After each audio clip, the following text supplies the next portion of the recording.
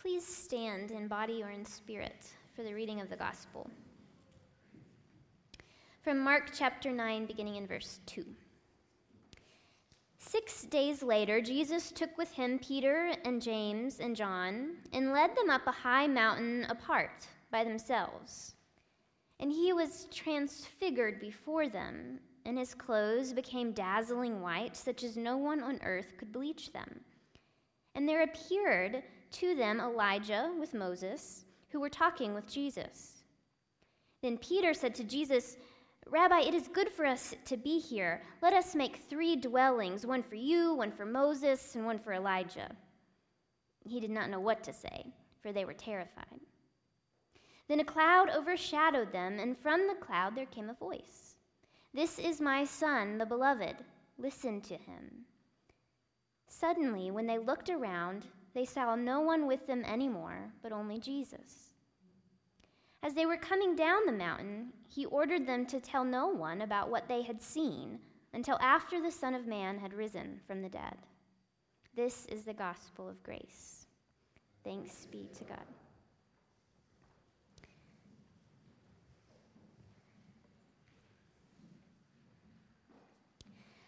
I think preaching the Transfiguration story is fun. I mean, it's so weird. The ghost-like emergence of Moses and Elijah, a glowing Jesus, and a bumbling Peter. What's not to like? This story comes up in the lectionary every year, which means I've preached it 7 or 8 times by now, and I never really tire of unraveling its mysteries. I like the challenge of the weirder stories. I always have. And I like the way the strangeness of God sort of loosens our certainties and calls us to take a second look, and a third one, and a fourth. But one part of this story I tend to avoid, however, is this business about not telling anyone. It says Jesus, quote, ordered them to tell no one what they had seen until the Son of Man had risen from the dead. Where's the fun in that? Why was Jesus being stingy with the strange stuff? Why keep the magical mountaintop moment to themselves? Wasn't this confirmation that Christ was for real? Wasn't this proof? You know, I've had my own mountaintop moments. Nothing as fantastic as prophets returned from the dead, or a voice from heaven, or a shiny face to Jesus. But I've had them. Maybe you have too. Moments of startling clarity, for example, or moments of unexpected grace. Moments where you knew something true about yourself or about God. Moments where you were inspired or awakened, filled with awe or filled with hope. Moments in which your faith mattered deeply to you, or moments where you were captivated, overshadowed by a sense of urgency to do what was right regardless of the cost. Mountaintops. These moments come to us in all sorts of ways, from showy to subtle, and for many of us, they are rare, too rare, and later we may doubt they ever really happened.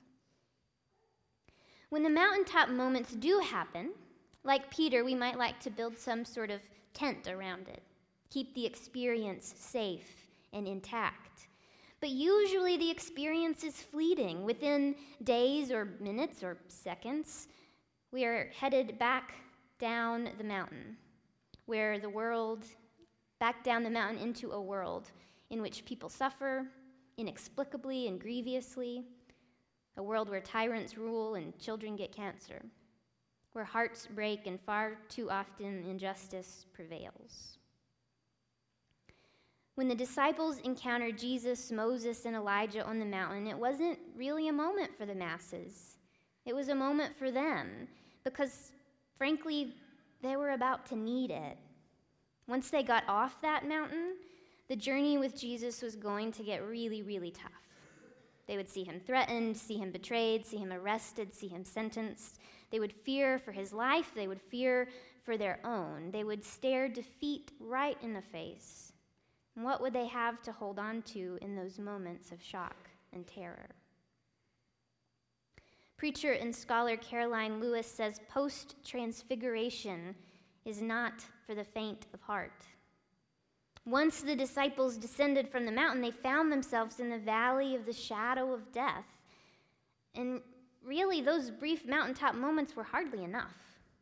Not enough for the disciples, not enough for us. Once we're back in the valley, we scarcely even remember the mountain. And when we do remember, if we don't brush it off as some fanciful figment of our imagination, we long for it ferociously, wonder why we can't have it back. Where is God's voice now when we need it most and the world is going to pot? Why is it so hard to hold on to the experience of transcendence? I think perhaps the point of the transfiguration moment wasn't to give the disciples something to hold on to when times got hard. The point was to change them in some irrevocable way, such that even at their most despairing, they could never go back to the time before they knew Jesus in this way. I remember distinctly the most significant spiritual awakening of my life that happened over the course of a private retreat. I had a little red journal that I carried with me, recording everything of importance. And on the day I was to board the plane to return back home, I felt a bit of panic, knowing these gift days were ending and real life was about to crash back in. Would I lose it all that I had learned, all the self-discovery, all the renewal, the awakening, the magic? Would I forget all about it? But the line that fell out of me and onto the journal page was this: I'm scared to go back, but I've left footprints all over my inner self. I've blazed a new trail. It was like I had this sense that something irreversible had happened. And through the years, I have found that to be true. Because I've faced some really low lows since that time. I've doubted everything and lost my hope. I've been exhausted, overcome by sorrow, and stuck in despair. And yet, at the same time, I have never regressed to the girl I was before that moment. It's like you can't unknow what you know, or unsee what you've seen. It leaves its mark, and to be forever changed does not mean that the sailing is smooth or that you don't make mistakes or pick up your old bad habits from time to time.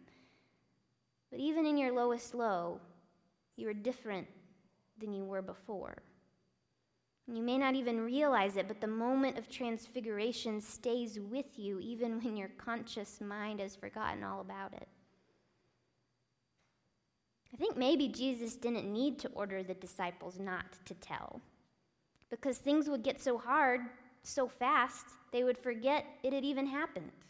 They'd become stuck in the horror of the present. But after the resurrection, the memories would come back, and they would realize, maybe only in hindsight, that God was with them even as they faced crucifixion.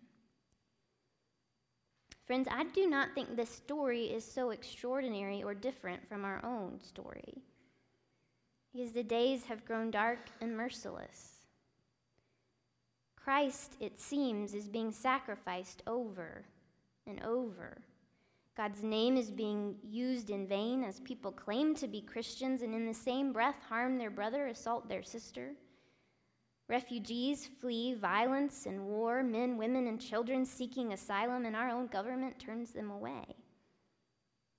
We live in a day where cruelty is made into policy, and in far too many pockets of our country, Christianity has become synonymous with racism and homophobia.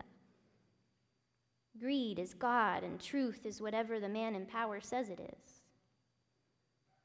Our story is not unlike the story of the disciples who feared, who worried, who grieved as the real Jesus was captured by the authorities and taken away from them, in danger of being slaughtered. Lent is not just an ancient story we tell ourselves, it's the story we are in, a reality we are in. Every day, Christ's values are in danger. Every day, God's children are in danger of poverty, of deportation, of harassment, of slander. Every day the cross looms close. And for us, it's not about remembering the mountaintop so much as it is about knowing that we have already been changed. And come what may, we will live as those who know Christ as love. We cannot go backwards from this knowing. We may have our doubts that love will win, that good will ever resurrect, but in some ways the uncertainty of victory doesn't matter. Because even if love lost, we've already chosen a side.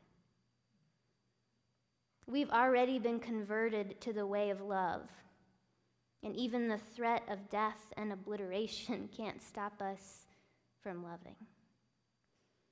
My friend Kathy once told me that even though people threaten her, that she is going to hell because she is gay, it doesn't bother her because even hell, she says, can't take away her love. She'd just go down there and keep on loving. Hell can't stop her from loving. That, my friends, is what it means to be transfigured. As Christians, we walk in the hope of resurrection, but there are days and years and seasons where it looks like death, all valley walking in shadows. But even then, we fear no evil. Because to be touched by love is greater than hope. How do our scriptures put it? These three things remain: faith, hope, and love, but the greatest of these is love. The mountaintop memory might not sustain us in the way we expected, and we might not be able to get back to it, but it's now in the DNA of who we have become, and there's no erasing it. I don't think it would have done a lick of good for Jesus to say to the disciples as they came down from the mountain, okay, now you're able to get through hell and back. No, they would have run away screaming. He just said, keep this moment to yourselves. And then he led the way through hell. Through hell and, spoiler alert, back. But when you're walking through the valley of the shadow of death, you don't always know there's a back. You think hell might be forever. You can't always hang on to hope.